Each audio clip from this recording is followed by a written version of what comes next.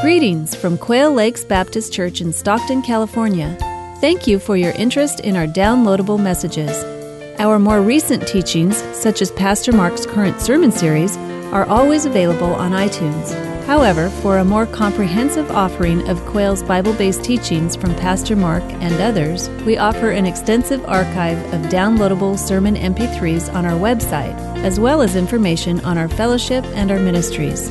Please visit us online at www.qlbc.org. These messages are also available on CD or cassette. For more information, please call our church office at 209-951-7380. We trust you will be blessed and edified by what you are about to hear. Thank you for listening.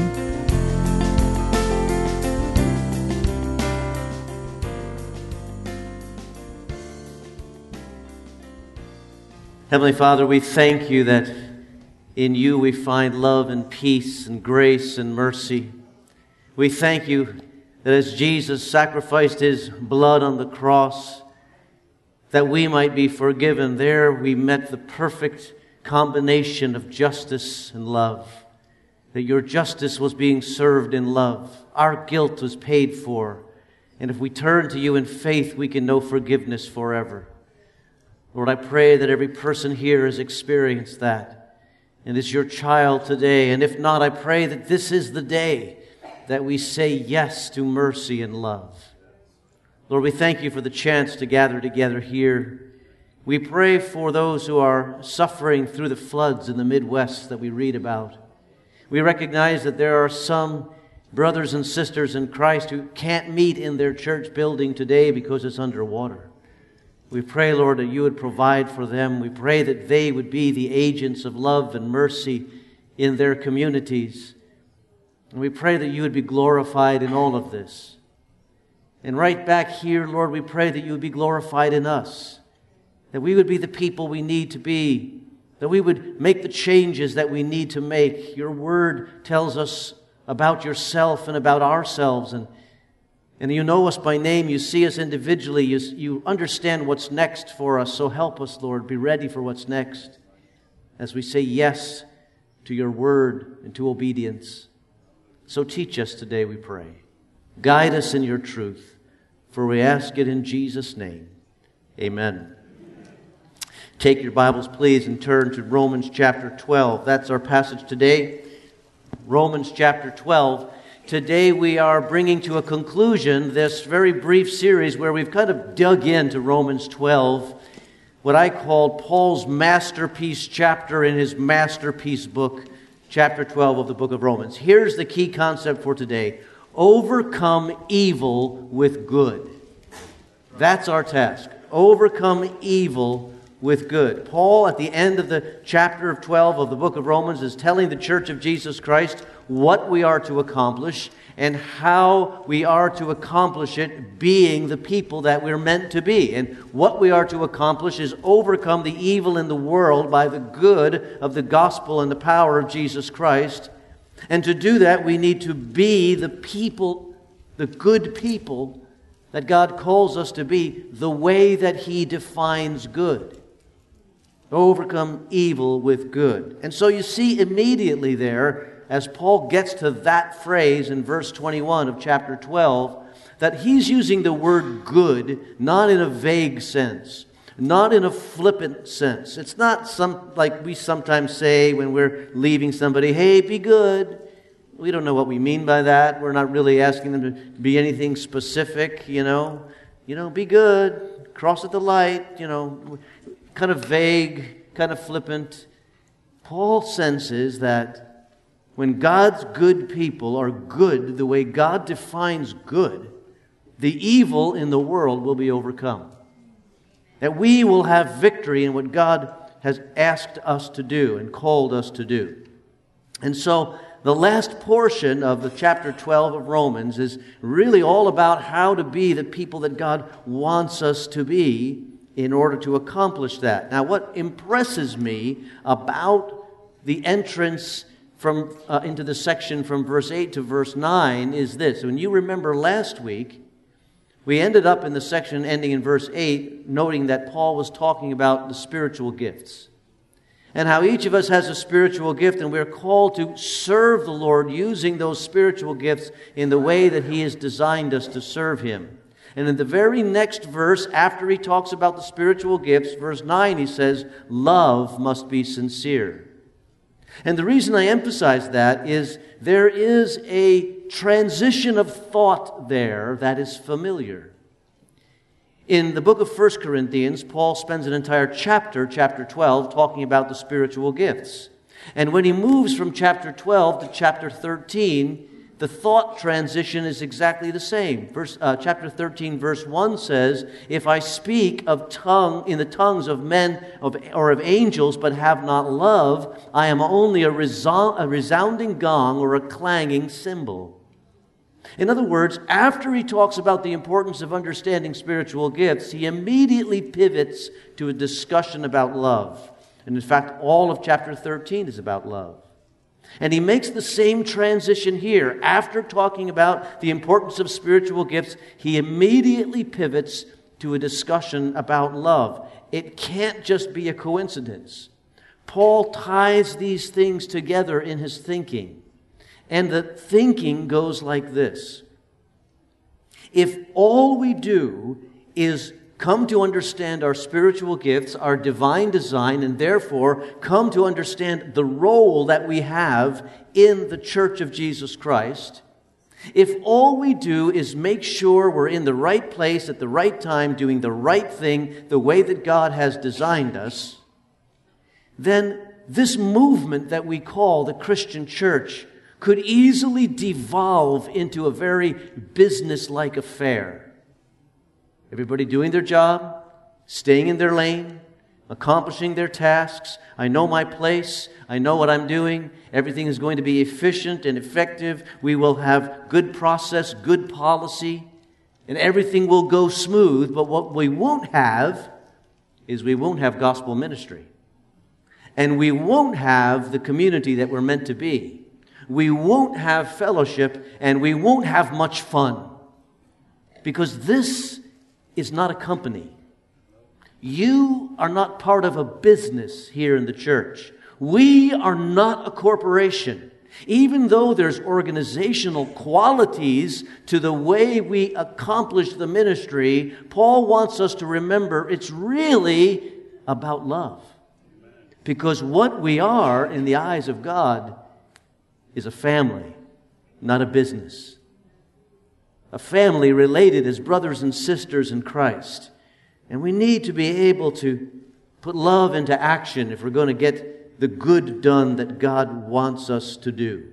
So the immediate pivot, after outlining this importance of spiritual gifts and the offices that organize the church, he says, listen, but you have to have sincere love for one another. And then he goes on to show us what that good, loving life will look like. In fact, from verses 9 to 21, he gives 22 commands. 22 specific commands. This is what you need to do. This is what you need to not do. And if you follow these 22 commands, the way that he's outlining it, he's basically saying, then you will be a part of this movement that will overcome evil with good. 22 commands. Now, that is a thorough treatment. But if I were to preach on all 22 commands, we're going to be here all day. And I'm going to miss my chili cook-off.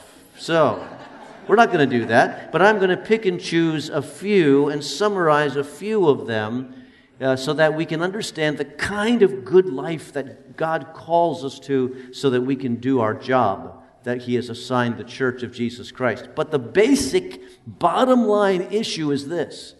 Ministry without love is bad ministry. Service without love is bad service. Theology without love is bad theology. Because we are called to be the family of God. And the first thing he says is love must be sincere. I'm going to read the first few verses after verse 9. Follow along with me. It says, love must be sincere, hate what is evil, cling to what is good, be devoted to one another in brotherly love, Honor one another above yourselves. Never be lacking in zeal, but keep your spiritual fervor, serving the Lord. Be joyful in hope, patient in affliction, faithful in prayer. Share with God's people who are in need. Practice hospitality. He's starting to rattle off those 22 commands that make us be love in action to good people that God wants us to be. But have sincere love is the place that it starts. That's the first command. The English Standard Version translation is this: let love be genuine. The command portion of that is the genuineness. I want you to genuinely love one another. I want you to genuinely care about one another. I don't want you to pretend. I don't want you to fake it. I want it to be absolutely real. Don't be a hypocrite in this area. Really love. A hypocrite is a person who's a pretender. As a matter of fact, the original word, we've taken that word from Greek and just brought it into English. And the original word meant a stage actor. An actor on the stage was called a hypocrite. And the reason is because they pretend for a living. A pretender. And God says, I don't want you to be pretending about your love. I want your love to be real. I want your love to be sincere. In other words, you should be open-hearted towards one another. You should be compassionate towards one another. You should want to get together with one another and long to have the renewal of that fellowship which feeds your love. Because you need to be a family more than an organization. You need to be brothers and sisters more than co-workers. Don't see yourselves as filling a slot, but taking part in a family that loves the Lord and loves each other. That's the focus. And we have to pray about that, because we're not all that great at that. Because sometimes we kind of skip over the love. And the reason is because oftentimes the people we're called to love are not all that lovely. You know, the church is the family of God, but the church is something else as well. The church is a hospital for sinners. Every one of you, if you know Christ as personal Savior, you know what you are? You're in recovery. You're a recovering sinner. And as a recovering sinner, you got baggage. And every once in a while, that baggage comes up to bite us. That's why we need to pray about loving each other. It's not a natural thing. It's not an easy thing. It's a supernatural thing. But God promises us that He wants us to do that, so He will help us accomplish that. Focus on love. We all have the same Heavenly Father. We are brothers and sisters. You can grow in your affection for one another with His help. Why?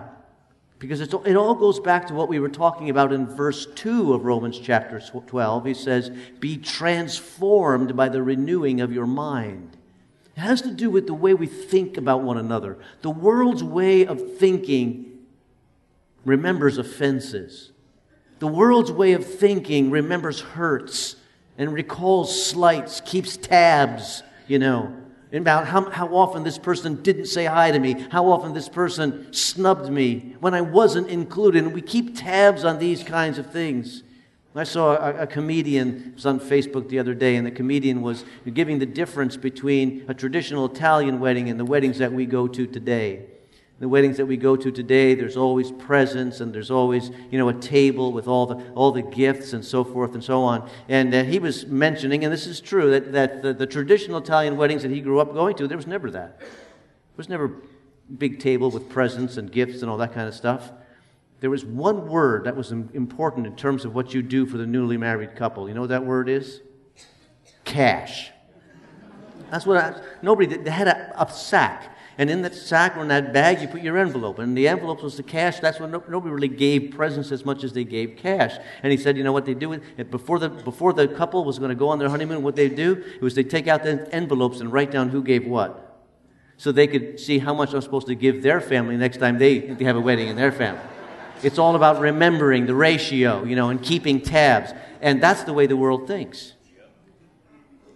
But love says, not so with you. I want you to not think about slights. I want you to think about blessing.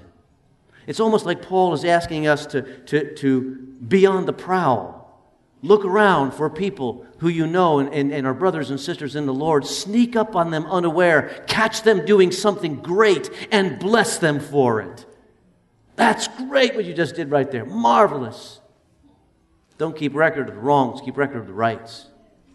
And love one another.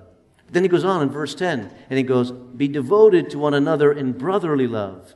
Honor one another above yourselves. And here's the second command. Not only commanded to have sincere love, but now commanded to deeply devoted friendships. Interestingly enough, the word that Paul uses for love in verse 10 is different than the word he uses for love in verse 9.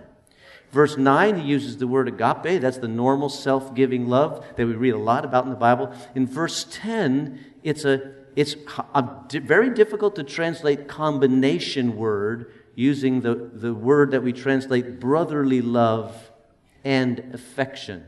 The NIV has kind of got it all together by saying, be devoted to one another in brotherly love.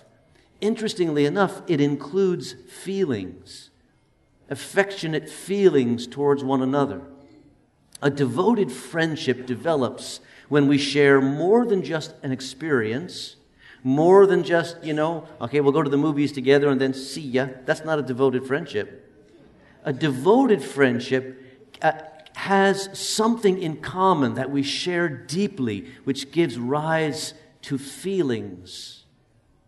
A feeling of connection, a feeling of devotion, a feeling of, I'm willing to hang in with you. I will help you. I will do things with and for you. Feelings.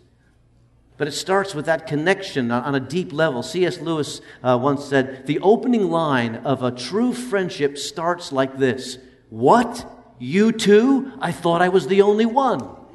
All of a sudden, there's something that we share in common that connects us. And on a spiritual level, we share the Holy Spirit. There's a deep connection between believers that causes a bond. That bond is meant to grow, and it grows into feelings, and the feeling shows itself by the end of verse 10. This, honor one another above yourselves. That's the rest of it. That's where the feeling of love brings us to. Living in humility with one another. Out of my devoted friendship with you, actually, I esteem you more than myself. I put you up on a pedestal more than myself. I honor you as better than myself. Notice how shocking this is. He says, not equal to, not the same as, better. And lest you think that Paul is just kind of going off the rails here, he doesn't really mean it. Philippians chapter 2 says this, do nothing out of selfish ambition or vain conceit, but in humility consider others better than yourselves. And this is what made the Christian message so revolutionary in the way that it affected the relationships of the world. Because the world says, what do you mean better? What about my rights? What about my ideas? What about my self-esteem? What about my worth? I'm not going to get my way. I'm not going to I'm going to be taken advantage of if I see other people as better than me. And Paul says, no, listen, in the church, if everybody's doing that, none of you will be left behind. You will all be lifted up by esteeming others better. Now, this ethic of honoring the other changed the world. Let me tell you how.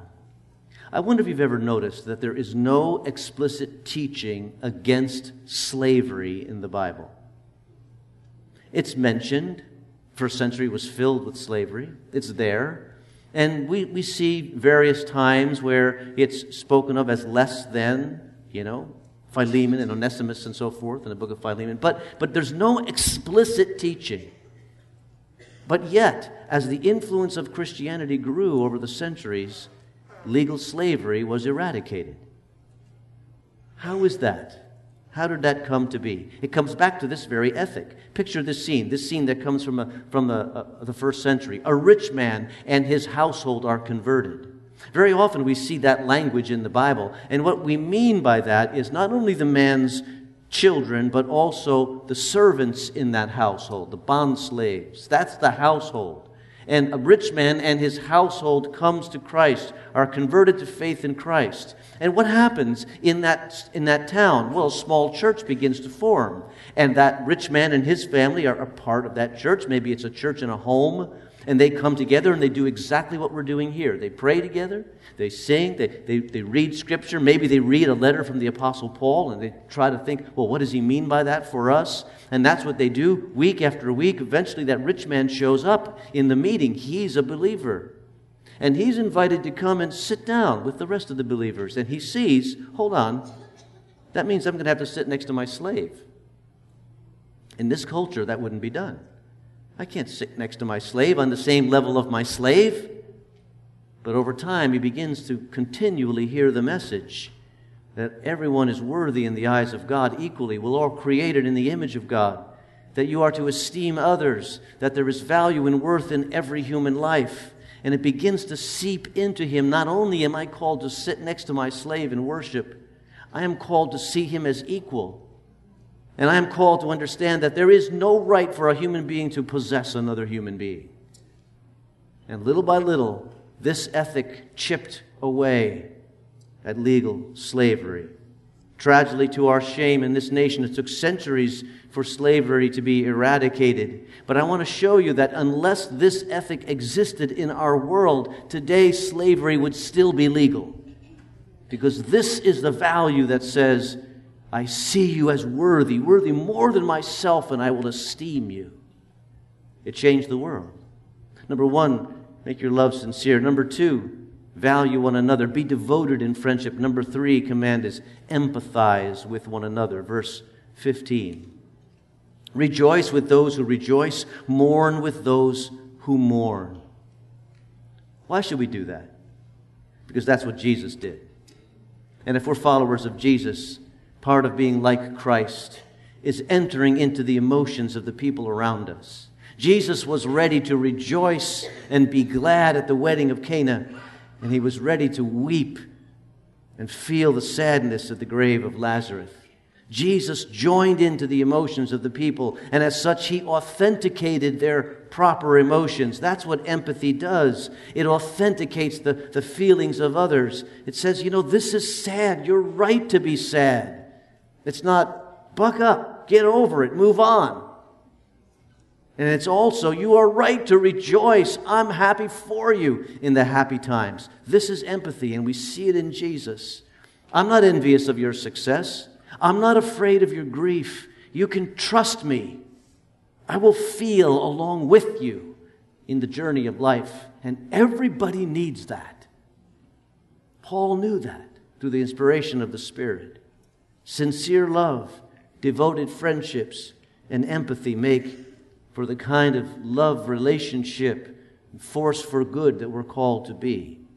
But he also understood that not everybody is going to go with the program. Not everybody in your life is going to be in this category, and sometimes it doesn't quite work. So what do we do when these kinds of things are not received? I'll call this section, How to Handle the Haters. And it's in verse 17. Do not repay anyone evil for evil. Be careful to do what is right in the eyes of everybody.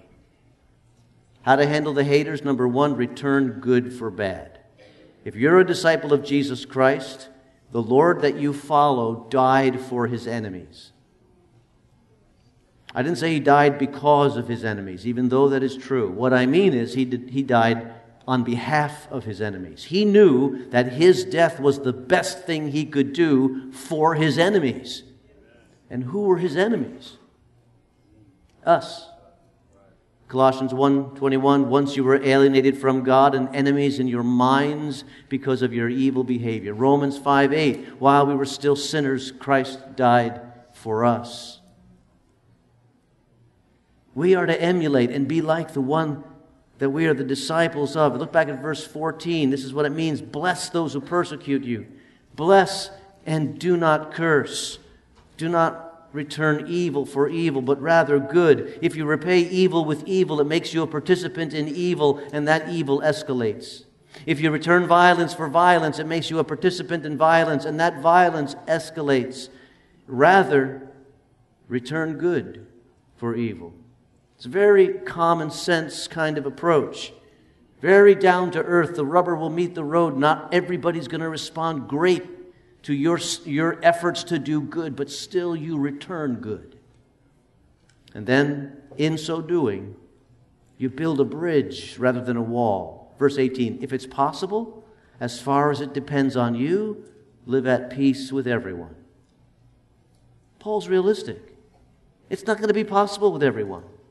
But on your side of the coin, on your side, make sure you're doing the peaceful thing, the good that God wants you to do. And what will happen because of that? Down to verse 21. Do not be overcome by evil, but overcome evil with good. Once again, it's the example of Jesus that we're shown. Because even though the greatest evil was happening when he was nailed to the cross, his ministry was overcoming that evil with good. That's why we refer to that day as Good Friday. Paul is saying, let grace and goodness have the last word in your life. One man has written this, to return evil for good is devil-like. To return evil for evil is beast-like. To return good for good is human-like. But to return good for evil is God-like. And when that's the way we live, what will be demonstrated is that we have been changed by Jesus Christ. We have been the ones transformed by the renewing of our mind. We no longer fit into the pattern of this world. You're called to imitate Christ, but there's another aspect to this call. Not only are you called to imitate Christ, you're called to trust Christ, that at the end, good will overcome evil. Because really there's only two possibilities. Either, number one, your goodness will bring about the repentance of your enemy and the enemy of God, and your enemy will become your sister, your brother, your friend, and good will overcome. Or, two, your enemy and the enemy of the Lord will harden his heart and reject your goodness, but ultimately be judged for their evil by the one who judges justly. Verse 19, do not take revenge, my friends, but leave room for God's wrath, for it is written, it is mine to avenge, I will repay, says the Lord. You do not need to inflict punishment. Yours is not to take revenge. You do not need to win every argument, persuade every mind, or get into a tussle with everyone who comes against you. Truth and righteousness will win out, one way or the other, because God will always have the last word. But our job is to follow the pathway of goodness and peace that Christ has outlined. And in so doing, we demonstrate we don't conform to the world. We have been transformed. Let's pray together. Heavenly Father, we thank you for the call you have on our life. We know the job is difficult, for all around us the enemy is active. But Lord, we have your power on our side, and we want to serve you well. So help us be the kind of individuals that overcome the evil of the world with your goodness. Lord, challenge us to think different, to act different, to talk different, to be different than the world around us, all because we love you so much. In your name we pray. Amen. The team is back to lead us in a closing song. Let's stand together as we sing. All right? We're leaving today with this song on your mind. I just want you to be reminded that no matter what you face this week, you can thank Jesus and you can come to him no matter what happens, because he is who he is.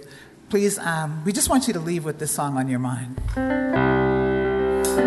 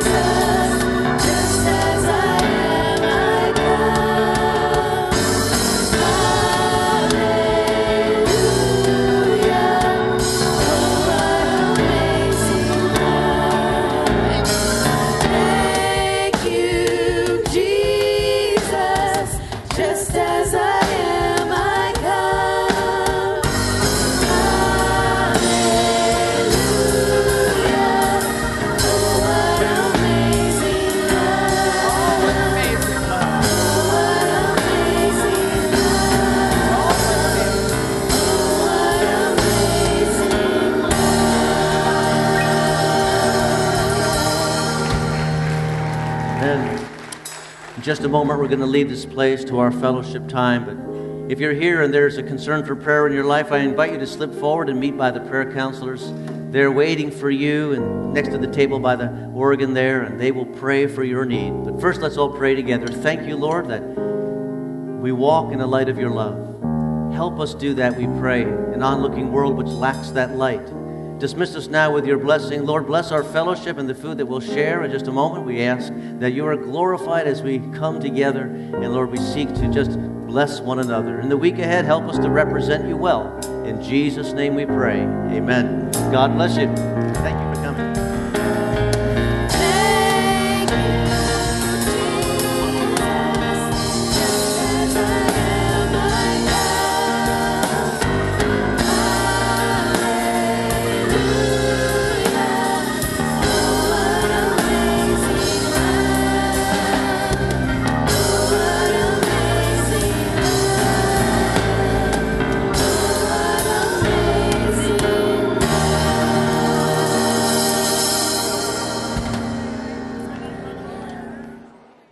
We seek to demonstrate your love for us in the way that we live. We rejoice in that. In Jesus' name, amen.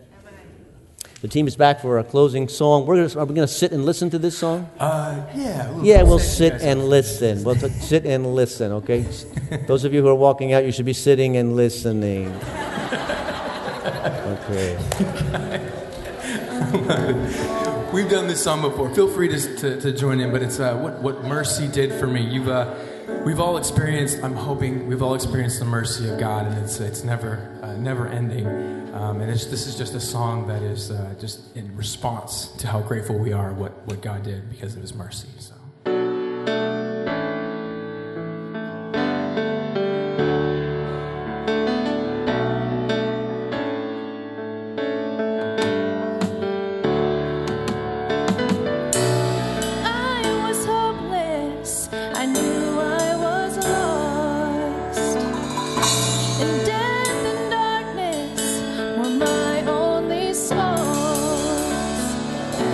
I needed someone to come rescue.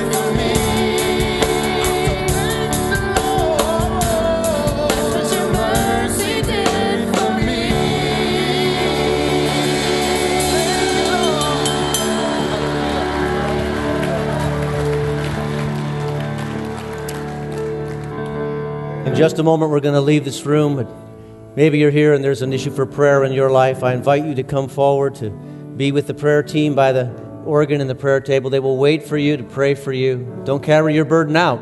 You can lay it down, but first let's all pray together. Thank you, Lord, that you are merciful to us. We rejoice in the amount of grace and mercy we have experienced in our relationship with you. We want to spread that word. So in the week ahead, Lord, help us to represent you well. May the actions that we take and the words that we say demonstrate that we have been filled with the love of Jesus. Help us in that way, we pray, and help us to give you glory. In your name we pray, amen. God bless you. Thanks for coming today.